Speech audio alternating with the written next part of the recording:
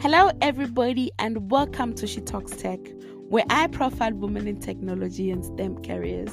My aim is to elevate and amplify their stories and inspire more women to join this field. Through detailed interviews with successful women in technology and STEM, I explore their career paths, challenges, successes, and advice for aspiring professionals. Join me as I celebrate the achievement of women in technology and STEM and discover the diverse and exciting opportunities available in this field. And today, in today's episode, I have one of the most amazing women that I know. I think her roles changes in my life because sometimes she is a mentor and a mother in tech for me. And at some point, I'm like, ooh, our future president, I have to draw all the knowledge because I'm looking forward to the days when she becomes our president. And the next, she's literally just someone who supplies me with earrings. So welcome, Nomso, or do I call you Ikwezi Nomso, Kana? Because that is the short version, and Ikwezi Nomso, that's the long version. But yes, thank you for the invite, and hello to all your listeners. Yay, I'm really excited that we get to share. I feel like I know you, but like sometimes when I go through the things that you do, and I'm like, I don't know anything about this woman because there's just a lot. But I want to be in a position where we start from the very lighter note of things. And I think we get to do really good justice to someone's story when we get to understand where they grew up and where their stories. So I know you grew up in the Eastern Cape. I could be wrong. You can correct me, but that's as far as I know. And I want to get to understand how was it like growing up in the Eastern Cape for you? I'm the last born in 6 kids, and I mean, I have all the characters of a last born. Naughty, undomesticated, and like chocolate and sweet things. So always there's an opinion. I actually didn't know that it's like the chocolate thing is a last born thing. This actually makes sense because I actually have no idea why people actually really are crazy about chocolate. Somehow I love buying chocolate for people, but it's just like whatever. If it makes you happy, I'm okay with that. It doesn't change my life in any manner. Exactly. But hey, no judgment. Right now, I just found out that it's actually a last born thing. So yeah, and then you grew up in Eastern Cape, and then in your upbringing, was there any sort of like tech influence? I want to be like that person because of what they do. So I grew up typical village girl. I would go with my dad, and I think the reward out of that would be to watch Star Wars or watch cartoons. Then I began to fall in love with these gadgets that, there's a gadget that can teleport you from here to there. Yeah. I think that's the only minimal influence of tech that was there. But otherwise, being in a village, I mean, the highest career you find there, it's probably a teacher, and maybe it's a maths teacher. So the only influence that I got there was just you need to focus on your education. There's nothing else. Yeah. And during the time that you were studying, did you have to choose like different set of subjects? Was it like science and tech or commercial subjects? And how was that like? So my mother picked up actually that I have I have an aptitude for maths. Because every time she would travel with me, I would be counting things, dividing them. So that would actually annoy her because I'm busy. We're in a shopping mall or in a shop, and I'm busy counting all the brown chips, counting the yellow chips. They have red, yellow chips here. They have blue ones. So it sort of became maybe, that a note, or, when you identify a talent in someone that, oh, this person can sing, look at that. And then she started to harness it. So from primary, the focus was on maths and science. And then I got to high school. It was then just pure maths and science until I got to varsity. Move, then go to varsity, and choice was actually medical biology. Is it? So Like, it is is. it medical technology or biology? I wanted to be a medical doctor. Oh, So actually, oh, and okay. and I mean that's the highest. I mean, if you Yeah, consider in our Black yeah, communities, if you say you want to be a doctor, immediately just by making that choice, you already have respect in the community. yeah. So I wanted to be that. But then again, I was accepted into two universities. And then Mm, someone spoke to me about computer science, that, you're going to do computer science and you're going to learn computer languages. I was, mm. what are you talking about?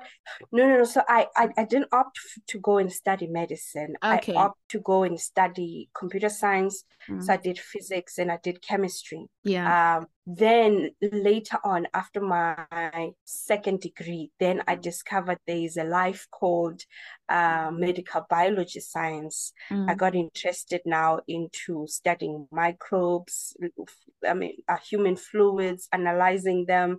mm, And then programming also came in because it's such a great mixture to see from early on how things merge. Even right now, we in the yeah. 4I are Mm, beginning to see that you can actually you can merge biology and merge biosciences with programming. mm, You can merge AI with biosciences. Nowadays, pharmaceuticals are looking for, precision medicine. Is because mm, they've merged that together. yeah. So yeah, it started then. Mm. And then I discovered that, you know what, programming fits here also. But then again, I jumped into nuclear, which is a story for another day.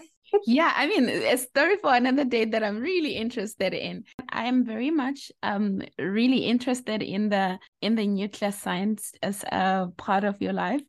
But before we get to that point, something happens very early in your beginning of your studies. So before you start with like your medical technology and medical science, and everything that has to do with it, you mentioned coding in there. You get diagnosed with cancer, and this is like in the very early stages of your career. How does that Yeah. happen? Like, how does that come about? What is that journey in general for you? That journey, when I look back at it, I find I actually look at myself and I think, who was that person that was just so courageous? Hmm. Because number one, I discovered this, and then I tell my sister, who is a nurse, and then she immediately says, okay, if the doctor said they've discovered these cells that are growing and they're cancerous, Mm, so it's better that you go to this kind of doctor, an oncologist, so mm, that they can make more investigations and things like that. So I'm at Verts at that time. I was actually doing my master's. I'm mm, at Verts doing masters in pure chemistry. And then she says, I'm gonna come up and then we're going to go together. So by the time we get there, the dude is saying, oh my goodness, these are growing so fast. They've moved into another stage. mm, So, the malignant cells, when they move to another stage, it means the infection, let me call it an infection, is spreading fast. mm. So it's almost like when you have an avo, it's Yeah. soft, then you can eat it. Then you leave it in a warm place, and then it gets those dark spots, then Mm, until it's dark and dark. So it was moving so fast, as if I am exposed mm. into an environment that causes cancer, if I can put it like that. Yeah. So then the oncologist said, no, what, we need to do an operation very soon. Mm, So it's either you do it with me here in Joburg, or you go home and you do it in the Eastern Cape, in East London. yeah. And then my sister said, okay, no, she will have to go home and do it then. So I pack and I go. I think it was around mid May. We're getting into winter, and Yeah. no, it was April, because I remember I stayed home maybe for 4 weeks, and I was like, I'm writing exams. I'm going back to the university. Yeah. And so fast forward, the operation happens, and then he recommends after the operation, after your exam, you need to go for some chemo. I'm like, sure. I mean, this is like medicine. You discover someone is flu, and then Mm. they take medicine. That's how it worked out in my mind.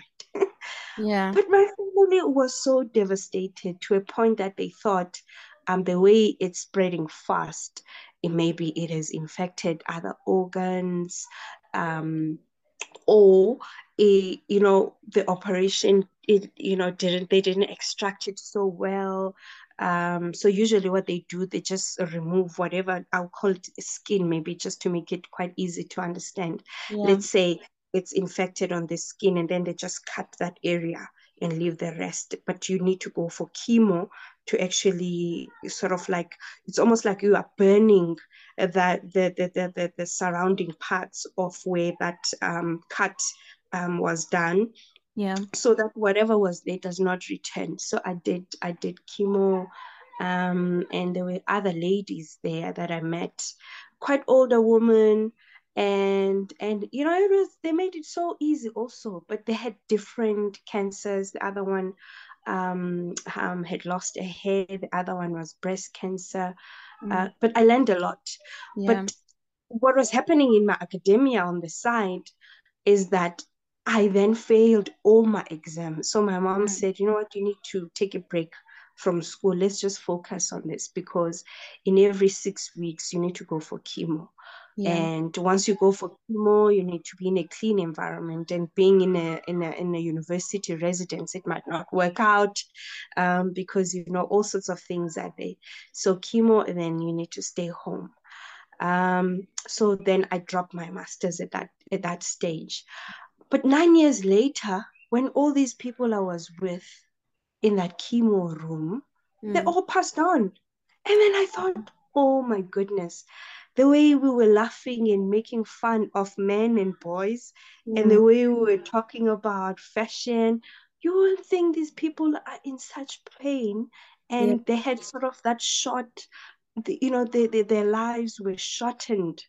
Yeah. And some of them knew that, what, this is going to happen, but in 3 years or in 6 years, I'm going to have to go. And I'm just putting that lightly, but it was such a, so I realized later, when I'm entering my real adulthood, that, whoa, Mm. what was that all about? Who was that? Yeah. Because it was to me like, I have flu and I'm going to get medicine. Mm. Once I'm done, I am okay. Yeah. But yeah, it's quite a, when I think about it, it's a traumatic phase. But how I reacted to it's almost like it didn't stay on me. But the only issue that stayed was the fact that I met great people, Yeah. and I couldn't celebrate with them when I went back to do my test and they discovered that the cancer is gone, it's out of the body. So that was the only, hit in that. Yeah. And I was the youngest in the room. And so for them, they were more like, you know what, we're quite older, we've seen life, we still have to explore more.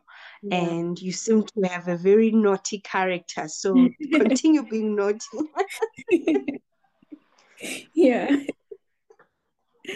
Yeah. Yeah. Yeah. So That yeah, it was is very, very interesting. And I think one thing that I'm thinking of when you're talking about all this is mostly really like your fighting spirit. And I think more than anything, I am Christian, so I'm just gonna pin it to God and say thank God for your life. Because I think there has to be a reason why you're here, and somehow we get to see it with the kind of work that you do. I mean, right now we are in that position where we are talking about your career, and we'll pick up on a lot of things that you've done. But I want to pick back to you as a nuclear scientist.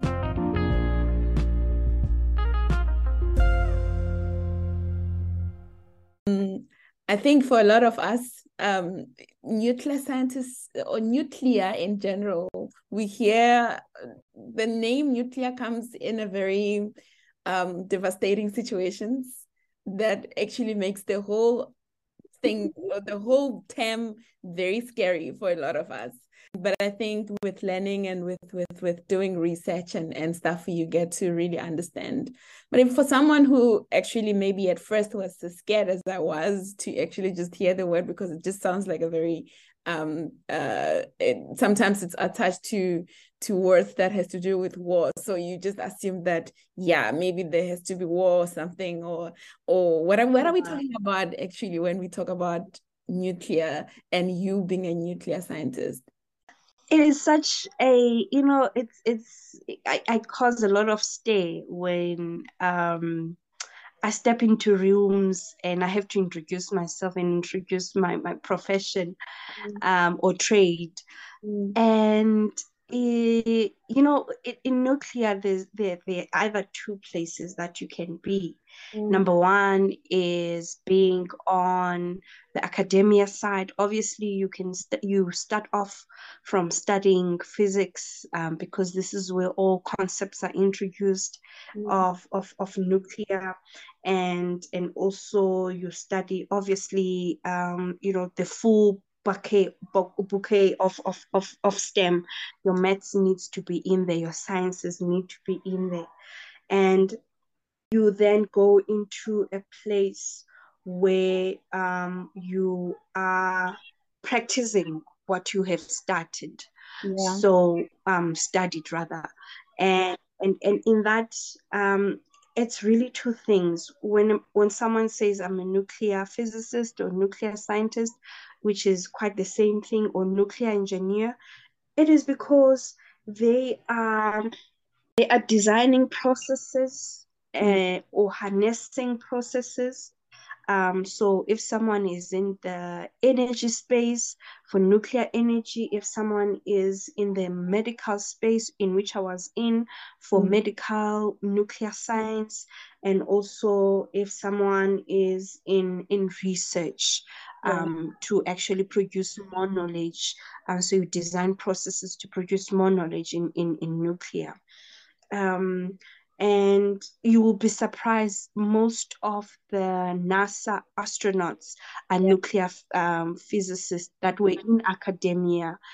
So they actually understand how the universe is and also how the body reacts to certain spheres of the universe. Hence, they can go to outer space or things like that. Yeah. So funny story, while I was practicing, so I did enroll to be a medical biology scientist. There was a time we had a flu breakout, H1N1. So we used to analyze, the human fluids out of that.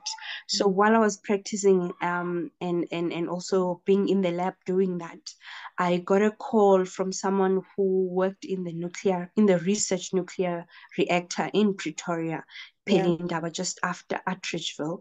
And they then said, you know what, we saw your CV on LinkedIn, and we are just missing someone in the lab with your expertise.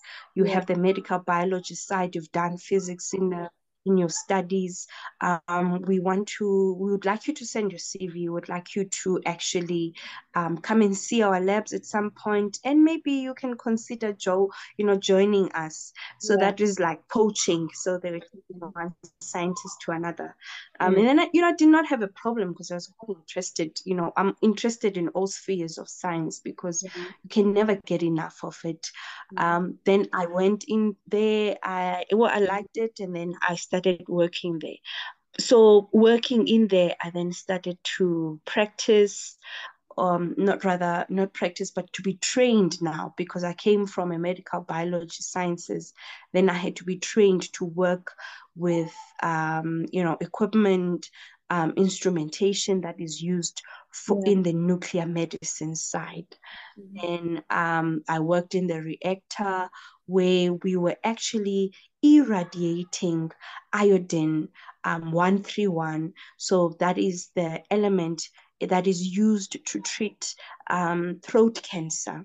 Yeah. So it was quite also very great. It was such a it juxtaposed. I came from a cancer scare, and then now I'm working towards medicine to assist some of the treatments that are used in treating cancer. And then I worked on that. So you would take a natural iodine, irradiate it in the reactor, and then that is used then for throat cancer treatment. You see the throat cancer treatment that it has gone to its last stage when they remove the throat. You would see sometimes there are people where they have a voice box that is, it's machine. I can call it machine, where they have to press when they have to talk. So that person had gone to the last stage, and that throat, the voice box needs to be removed. It means then cancerous cells were growing into in that area, and there wasn't much that can be done other than to remove it and put a machine to assist this person to speak. So we worked on that. I know the Steve Biko Hospital is one of the great centers in South Africa that actually treats people with such. And it's a public hospital, meaning that you don't pay much if you discover that you have cancer in the body. So we worked on that, and there was some stints where we met some of the scientists in Russia. South Africa has a great relationship with Russia and nuclear science. So we learned quite a lot from them. But I worked with such great colleagues in that era. And, this is how it happened. I mean, I did not plan it. I was I was just fine being a medical biology scientist who is just in the lab wearing funny clothes and you are just analyzing stuff. And then I got that call and then I just jumped into that. But at the back of my mind, I'm thinking it was good for me to actually always keep your LinkedIn profile clean and also making sure that people that are in the networks, they actually see what you do. So you talk about it, you tell other students or learners that, there's such careers, and then people begin to see, oh, okay, we can actually work with this person on this side because they already have the background. Yeah. That is so interesting because you get diagnosed with cancer, you beat it, and then later on work on something that is very much related to cancer. Yeah, I don't want to be philosophical or anything, but there's something there. You do work as like a nuclear scientist, and I imagine it sounds to me like a great kind of work and the work that you enjoy. But earlier on, you also did mention that you had some ICT work that came in the mix. But what I'm asking myself is, when does the transition happen from this working as a nuclear scientist and working in hospitals, and then now transitioning to ICT, and what's the reasoning around that shift? Sure. Also, I was in the nuclear lab and I got bored, and then I left, decided to go open my own tech company because I thought this is not interesting. Eventually things if you work in applied sciences and there isn't much innovation around there, because the consistency doesn't require much, and certain areas, in certain places, people are doing R&D, and you are just in the applied part. Then there isn't much. You just do routine things. So I decided, I am bored. I'm going to open up my own company. And then I resigned. My parents did not. I offended. I didn't know that when you change career, when you make your own choices and change careers, people don't like it. People were so offended. How can you leave that job? Yeah. I think one thing that I've learned with parents is the fact that there's a sense of pride that comes with doing certain things. So having a scientist in the house, it's like, well, our daughter is a scientist, and then now she comes, she's like, she's bored, and her idea of killing boredom is actually starting a new company. Right. Yeah, it was crazy because I couldn't understand. I'm like, this is going to be fun for me. I just want to do this. I want to go into tech because I've seen that you can actually have products and sell them that are in tech, and you can have a company out of that. Uh, so I took that transition, as much as it was hard for most people around me, my support system, because now they also have to do that shift and change to support this new venture. But eventually it happened. They supported, and I've been in this crazy, crazy, crazy entrepreneurship journey, which is up and down. But I'm loving it. I'm loving the indirect influence of it, because had I not, and at that time, if I go into tech conferences, I'll find, there's only one or two. Might be the only girl in that conference, talking about networks. But now, I could say 8 years down the line, there's quite a lot of us. We even now have our own women in tech conferences. But yeah, this is how it has shifted. And it's always that one person that takes that, unusual, inconvenient, and inconvenient step. And it's unorthodox. No one thinks about it. That one person that takes that, and suddenly a lot of people, they see that, what, this is actually something that I also want to do. Let me venture into it. And I suppose that one person has influenced a lot of people. And this is where I in my opinion, I believe you can only influence people when you have substance. So I had to have substance, because I had to move from something that was so stable to build something from scratch. And then still it grew, and a lot of people looked at it and thought, you know what, I actually want to do that. So that's the substance. So to be an influencer, you must have substance to cause people to change. Yeah. So we met in 2014. And I think at the time I was still fresh from university. I do tell my story in this podcast that somehow the beginning of like my getting into the industry and the corporate space and understanding came from actually banking classes and going to the Innovation Hub. And then you were at the Innovation Hub at the time when you were busy doing a lot of things. And I believe at the time you were an innovation ambassador for the Innovation Hub. What did that mean?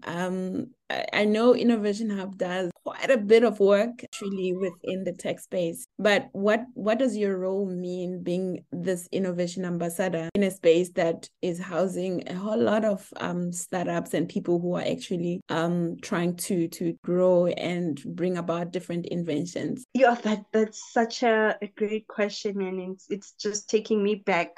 So I joined the Innovation Hub. The CEO at that time spotted me doing programs in the townships for girls in STEM, and also it was Technovation at that time. So there was this US competition. So I would go collect girls in township high schools in Atteridgeville. I went to Sosha, Hammanskraal. I would collect them, and then I would tell them, you know what, I would show them an app and then say, I want you guys to program this. So they'll be so shocked that, how can you ask us that? Show us how it's done. And then they got interested. And then I started, encouraging girls to build apps, to learn how to code. So he spotted me there. And then this is when I was still in the nuclear reactor. I then said, okay, or rather he proposed that, will it be possible for me to actually do this program at the Innovation Hub? And I said, yeah, sure, no, that's fine. On weekends, I can do that. Actually, you helping me, because I'm going to need space. Most students are getting interested. And then I said, no, actually, I want it full time. But at the same time, I had made that choice that I'm jumping out, I'll be doing this, but at the same time building my tech company. And then I thought, okay, while I'm in this space, because I've been a scientist all my life, let me just go into the innovation hub, meet other startup founders, and get to learn from other people how to run a startup, how to sustain it. Then I accepted that job. Again, I was poached. Yes. Come to think of it, I didn't apply for it. Then I got in and I started running the ICT tech startups, and we built a couple of labs for people to innovate and learn and play around with products. We did one in the townships, and then that's how it started. So I was sort of like an incubator manager, but at the same time, I'm still a tech person to assist the founders that have great ideas and they want to use tech to solve certain challenges in their communities. Think of, yeah.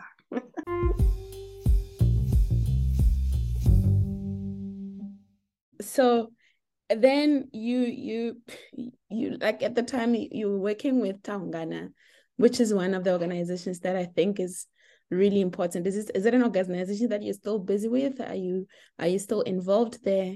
And what does Kana do?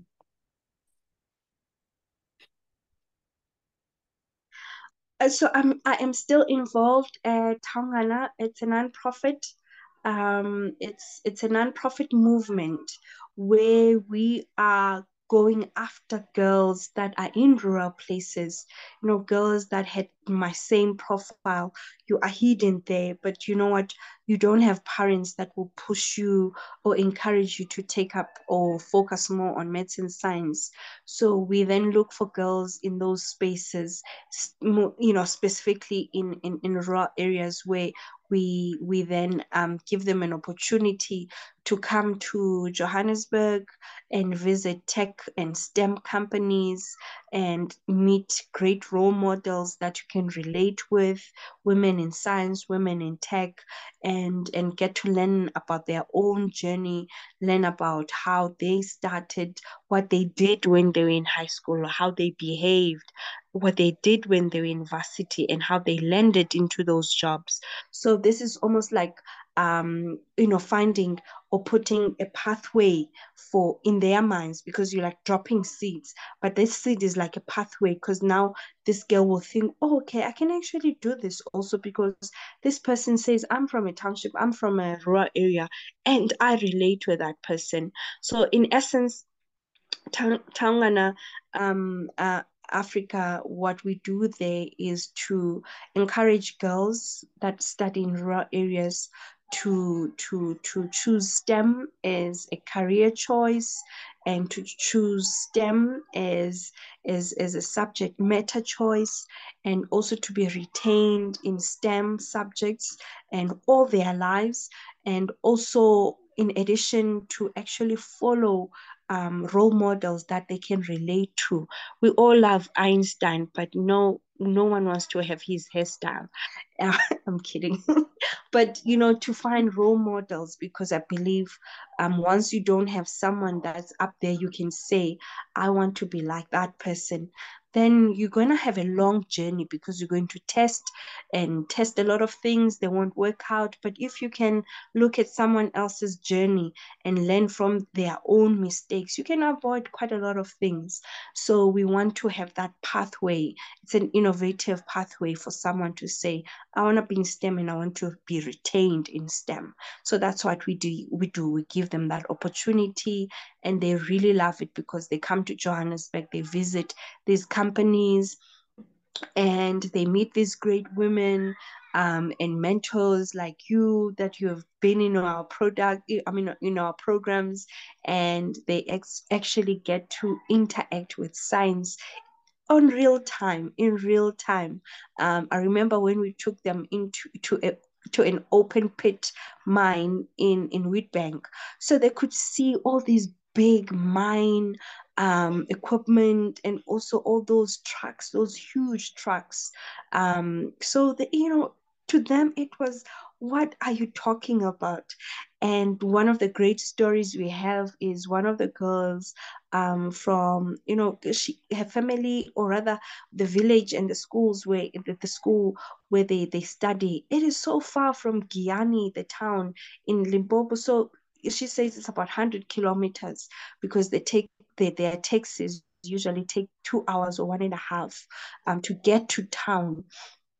So she just wanted to be a teacher, right?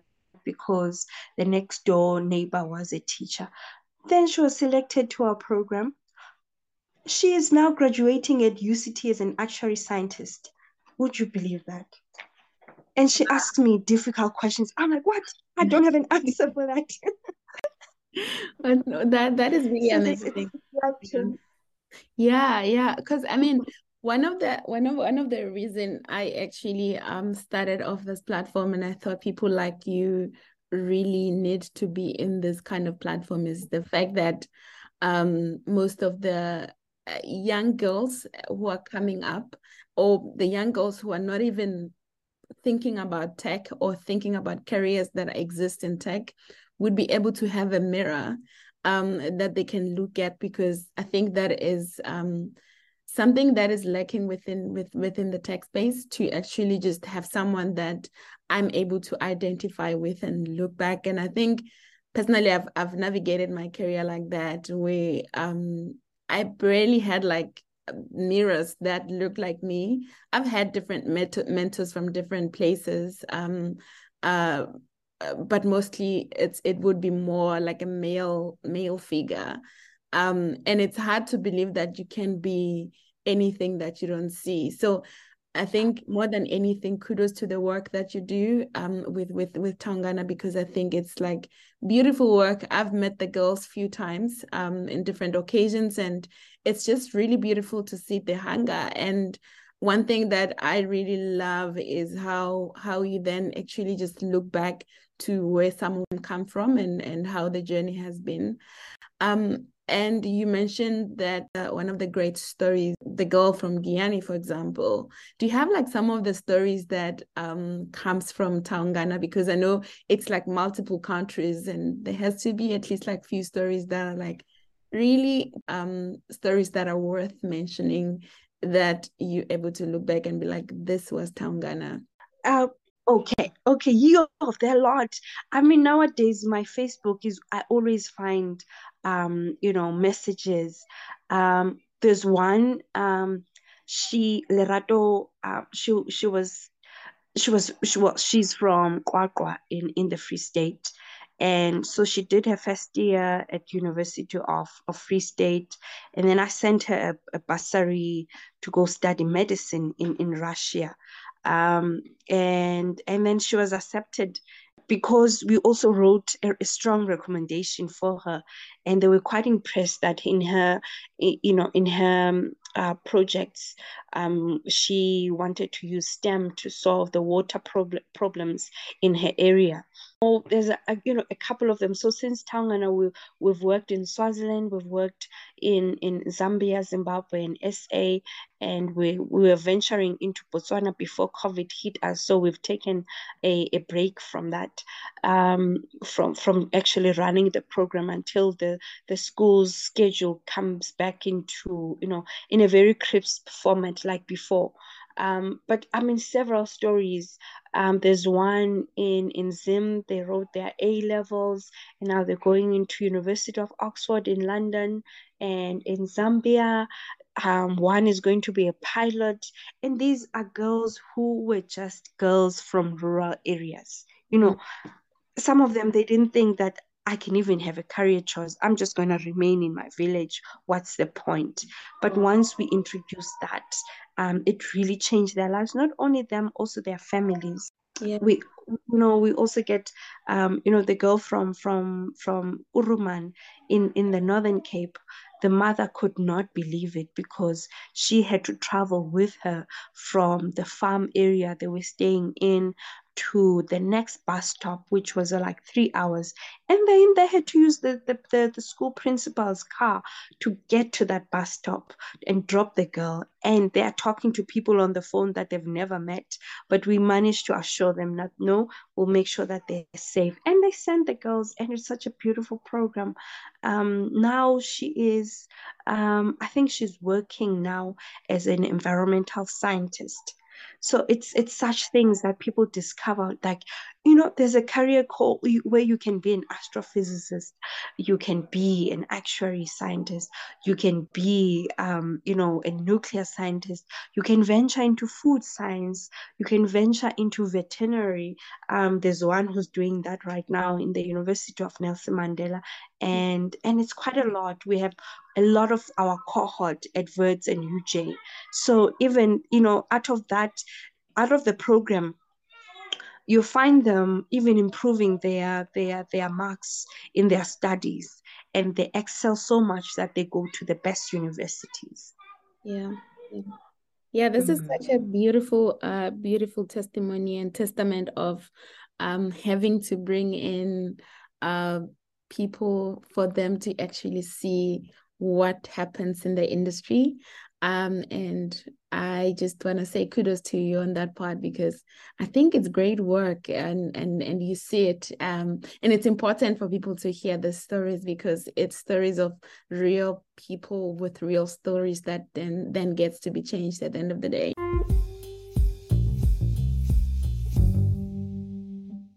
And I guess part of this platform, I'm trying to crack the code and figure out why we don't have women in the spaces as much as I would desire to have them.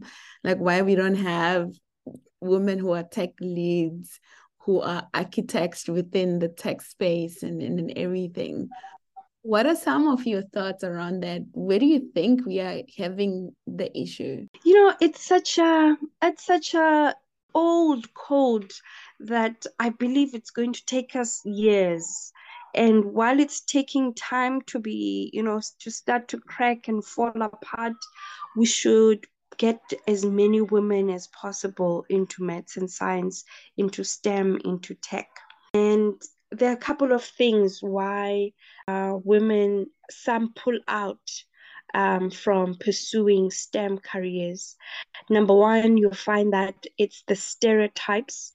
Stereotypes run so deep with other women. I was talking to a friend, Matt, that is in 2 grades higher than her, in order for her to form part of this extramural class on robotics. And then I was encouraging her, no, that you need to push her to do it, get a tutor, someone who would be patient with her to understand maths. That is, she's doing grade 5, but she needs to understand maths that is done in grade 7. Number one is stereotypes. Obviously, the girl is intimidated in the robotics class because it's mainly boys and boys that are very active, they're talkative, they're owning their space, they're taking over, they're breaking things, starting, dismantling, and putting them back together. So she gets intimidated. And number one is the stereotypes that anything technical is not meant for women, because obviously the people believe that the world was put together by men, which, we give birth to people. Do they? No. But anyway, but one of the counter things that one can do to really beat that stereotypes, because even as you, let's say you head up a reactor and you're going to mostly work with men in that, is that you need to be assertive as a person, and it starts from a young age. We must teach our girls to be assertive at a young age. I believe for us, it does not come natural as it does for boys. So this is the difference, in our hormonal balances. Some of them, males have hormones that actually give them that natural assertiveness, that masculinity, which is positive. But then again, it just determines, it makes things easy in some way for them. But for girls, we need to teach our girls to be assertive so that they can counter that stereotypes. And then secondly, you find that now that you've gone through high school, varsity, you get to the workplace, or find yourself that you have to prove yourself to your colleagues, and you're a great nuclear engineer, Then again, people are like doubting your work because the person now behind the nuclear engineer, it's a female, and females are associated for being weak. So now people are associating you for being weak, even though you are such an awesome nuclear engineer or nuclear scientist. Then you need to counter that. At some point you start off working in fear, right? Where you do double the work, you prove yourself more, but eventually that needs to minimize, and you need to use that assertiveness you've earned while you were studying. You use it now as a weapon that if you do something, you are able to defend it, and you are able to actually stand for it and call people off and not be afraid to correct someone. I always say that if someone calls you out in public and tries to humiliate you in public, you also need to, speak directly to them in public. So in that is, in that instant, as a woman in science, you need to have that ability to stand up for yourself, to actually be able to prove, and and also call bluff when you see it, and also be able to bring more women so that they can start to learn and be part of that space, so that we can co-own that space.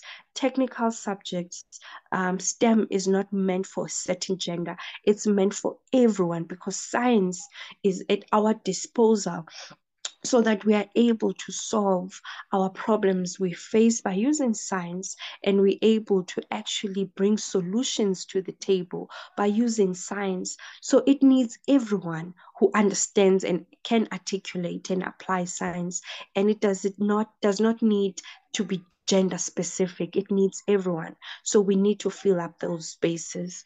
So obviously those are the two things I think they're important. And obviously you need to have your aptitude always on par. So you need to always, read, be part of certain groups, attend conferences when you learn about new stuff, and then just engage people, interact with new studies. And this is how you're expanding your perspective, you're expanding your own knowledge.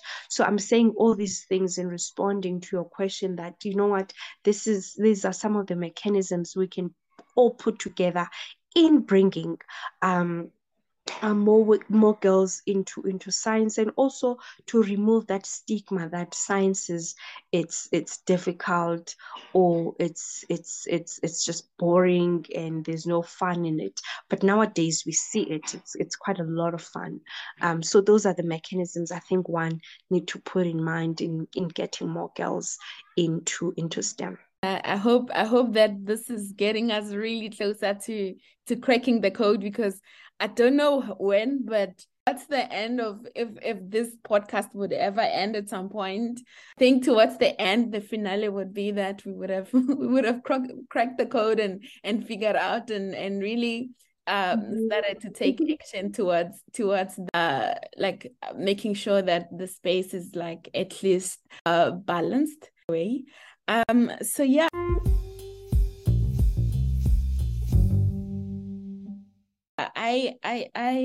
We actually have gone really far as this interview is concerned, but we have not even cracked the the surface of what you do and everything that you do, because like it is surprising that you are just like a well of so many passions and also like real and important work that you do. And one of the things that you do is you are an entire managing director and founder of company that does work that I think is really important. So you founded Sun and Shield, which deals with fiber. Can you tell me a little bit about what Sun Shield is about and what led you to actually found such an organization? Awesome. So in my craziness in being bored in the nuclear lab, and decided, you know what, I just want to go start my own tech company, I actually discovered that in South Africa we're using a lot of copper for our internet transmission. So that means in having either low speeds for internet connectivity or high speeds. Then I discovered fiber.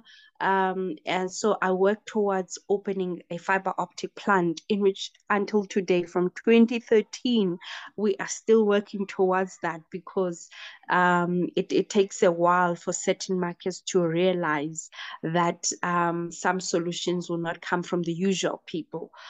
So in essence, I started the company which looks into connectivity.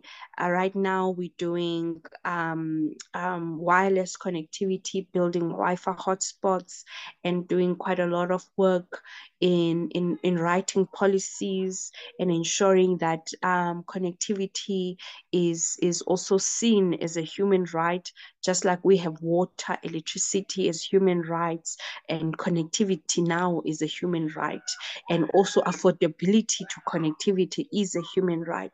So I'm involved in that advocacy and involved in writing policies and consulting on talking to a friend of mine from Zim yesterday, and we're going to revive our office over there because there's quite a need now, a demand for faster internet in Zimbabwe.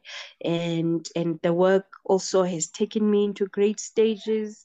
I remember I won an award at Stanford University for actually using some connectivity aspects for our program, Taungana movement, in actually ensuring that girls get connected post the program.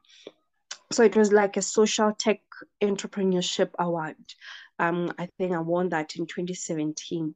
But in essence, the company is about bridging the gap in connectivity and making sure that the unconnected get connected, and also they have high speeds. In the near future, we'll be doing fiber to the townships, fiber to a village. Just like you've seen back in the days, there were telephone lines in townships and also in villages.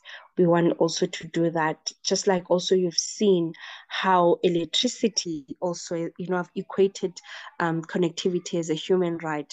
Just like you've seen electricity going into everyone's house, wherever you are, then this is where we are also putting connectivity in that same line.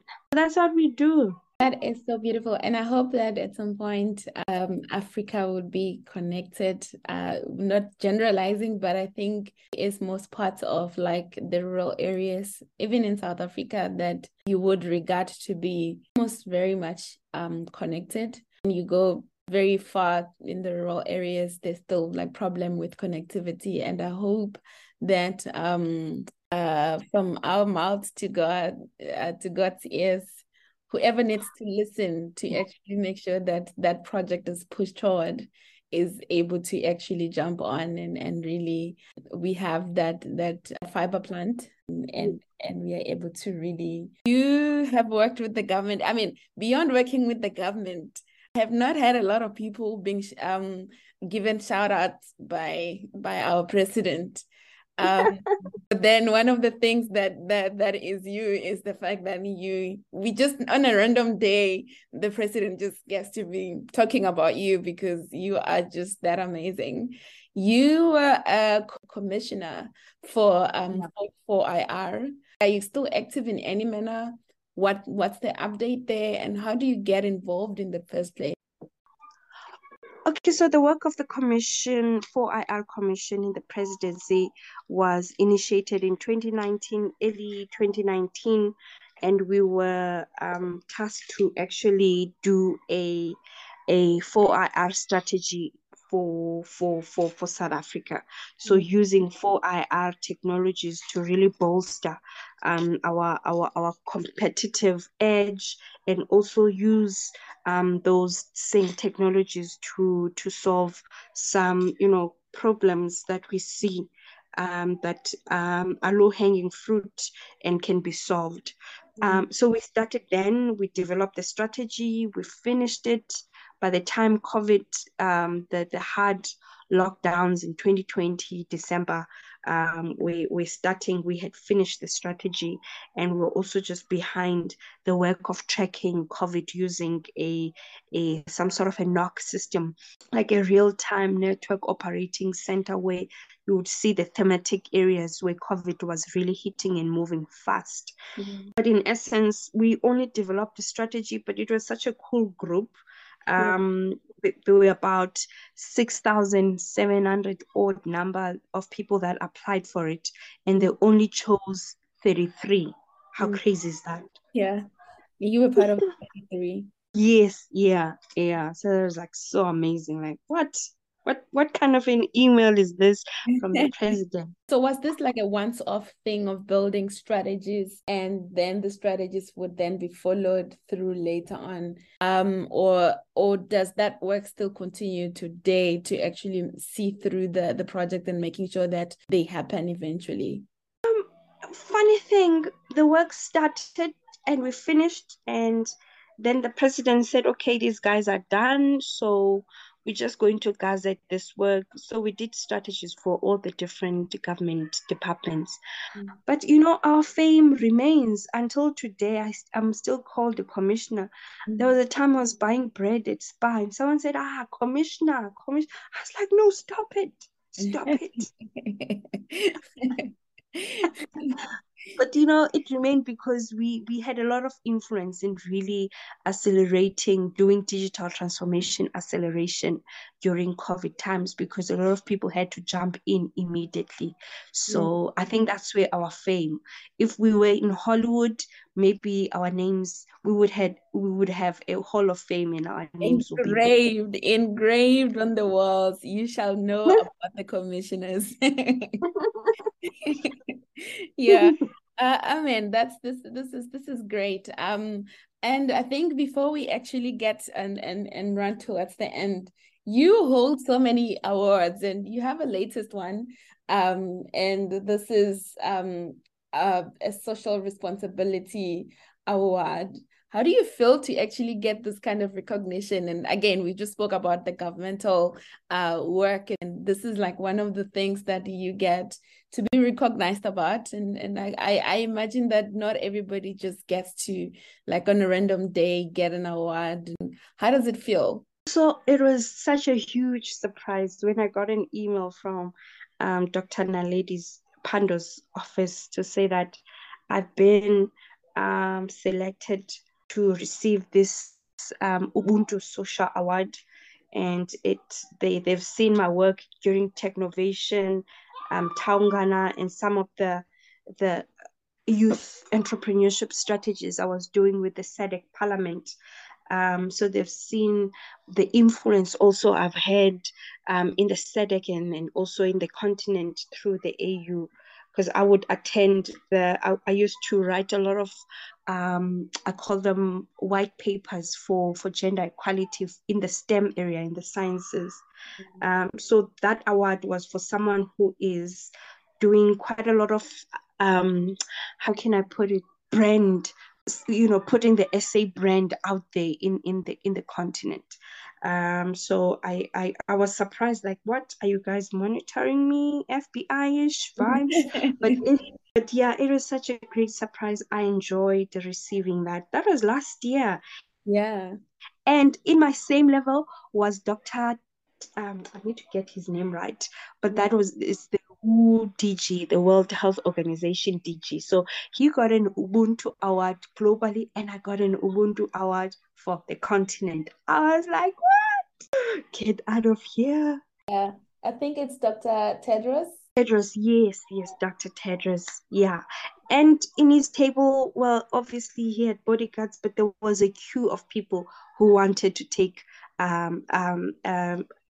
pictures with him. It is very evident, as far as you are concerned, that people are watching and people love what you're doing. And more than anything, I would actually say that please keep going, because we learn a lot. I have learned a lot. I continue to learn a lot. You continue to inspire me. And I wonder, where do you draw from yourself? Like all this motivation to do all this work, in different places, and when you show up in different things. We've mentioned so many things that you do here, and it's not even like we have not scratched the surface, but in the interest of time, we are not going to touch some of the things. But just in general, where do you draw your motivation from? It has to come from somewhere. And it comes from God. I am just like you. I have this beautiful relationship with God. Though I find him so beautiful, so terrific, and sometimes I find him terrifying because he will throw me in areas where I think I'm not qualified for this place, but I would see him just take over with his grace, giving me wisdom, and I would operate in places that I never thought I would be. But my motivation is from there, and also a second layer to that, it is from my family and my support system, my friends, you guys, who constantly, give me the assurance that, you know what, we are behind you, we applaud you, we cheer for you, and we encourage and we challenge you to do more. And also, women in rural areas, that there's something about them that I don't even know how to describe it. I could just tell when a woman when a woman grew up in a rural area, it's how they get into places, it's how they recognize the place, and also it's how they apply themselves. They just don't get in there and be bullish around the environment, but they would respect the environment. So I always find inspiration from such people. Wow, I really respect you and I respect your work. And I think for today, we are gonna cut it here. We have not touched. You are like one of the people who would have to still come back from your story. I want to be in a position where people get to draw from different pages as far as you're concerned. And I really am going to ask you to come back at some point, and then we continue the conversation further. So the last question I have is, in all these things that we've mentioned and things that we have not mentioned in this case, when you look back, what is like one thing that you are really proud of, that you like, you're like, this was my great work yet? And this is not you trying to vet your work or me trying to vet your work and be like, this is amazing, but coming from the sense of pride and really just like looking back, what are some of those? Sure. I can say number one is I think meeting those great women that I was in the chemo rooms with, and having that opportunity to sit with people that they didn't know they're going to leave Earth, but I got an opportunity to meet amazing people. That is like an accomplishment for me, surviving cancer and also just continue to live and continue to exist in areas. You know how people want to cancel you. There was this other time someone said, oh, look at Nomso, she's been selected for this again, why can't she give us space? I would always tell them, it's not because I put myself there, it's because people have come to know that I know how to apply knowledge, I know how to build things from scratch and ensure that they succeed. Hence, they want me on their team. So I think having that accomplishment to actually to be rounded within your skills and being able to apply your skills and be recognized in that area. I think I've said it like so many times that I respect your work, and reiterating for the last time this time that I really respect your work and I'm really, really inspired. And I hope that everyone who is listening here is as inspired and they're able to still just even one page from your book, and in them stealing one page from your book, they will gain some sort of like inspiration and knowledge that they can be anything and they cannot be limited by anything. Do you have some last words and some advice and encouragement to any woman who has not gotten into the space or who is feeling stuck within the space, and they need like something to pick them up to actually continue moving? So there's one thing that my mentor always tells me, that is Dr. Pumzile Mlambo. She would say that do not allow yourself to be stagnant. When you are stagnant, it's because you have no actions, but always get yourself involved in big things. And also my other mentor, former president of Liberia, just start small and just attach yourself to big things. As much as maybe that data science course looks so big and it has new terms, it doesn't make sense, go for it. Start small, understand it, and then even if you take 3 years, it's for a year, but do it, get started. And be part of big things. You'll see how your life will evolve. Wow, to you, someone who's listening out there, I hope you have taken something out of this. And I think one thing that you didn't mention is the fact that surround yourself with great women. Like, you notice how she actually is just like name drop. I mean, so I guess an advice that she indirectly said is surround yourself with great and amazing women that inspire you. I am lucky because I'm surrounded by people like her, and I get to learn from them. So the last part of this conversation is about your letter that I have asked you. So I've asked you to write a letter to your 10-year-old self. And right now, before we close off, I just want to say thank you for giving yourself and giving of your time and sharing your story gracefully. So yeah, right now, I'm going to just ask you to read the letter to your 10-year-old self.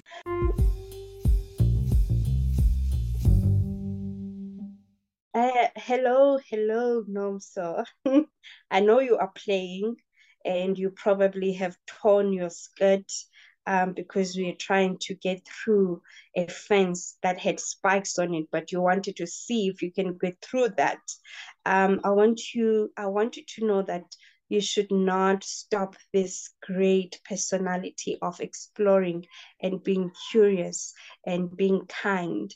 Have confidence in yourself. Don't look for anyone's validation, for your own happiness. If it makes you happy and if it makes you feel good inside and it does not infringe anyone's right, and go find a dictionary and learn that word infringe, then do it. Realize that you are a person full of amazing potential, deserving of great things. Goodbye for now. That's my letter.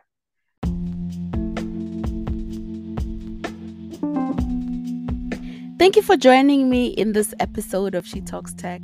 If you enjoyed our discussion and found it inspiring, I encourage you to follow and share the podcast. By doing so, you will never miss an episode and can help spread the empowering stories of women in technology and STEM. Let's work together to break barriers, shatter stereotypes, and build more inclusive and diverse future. Join the conversation, follow and share the She Talks Tech podcast. Thank you so much for your support. I look forward to having you with me in the future.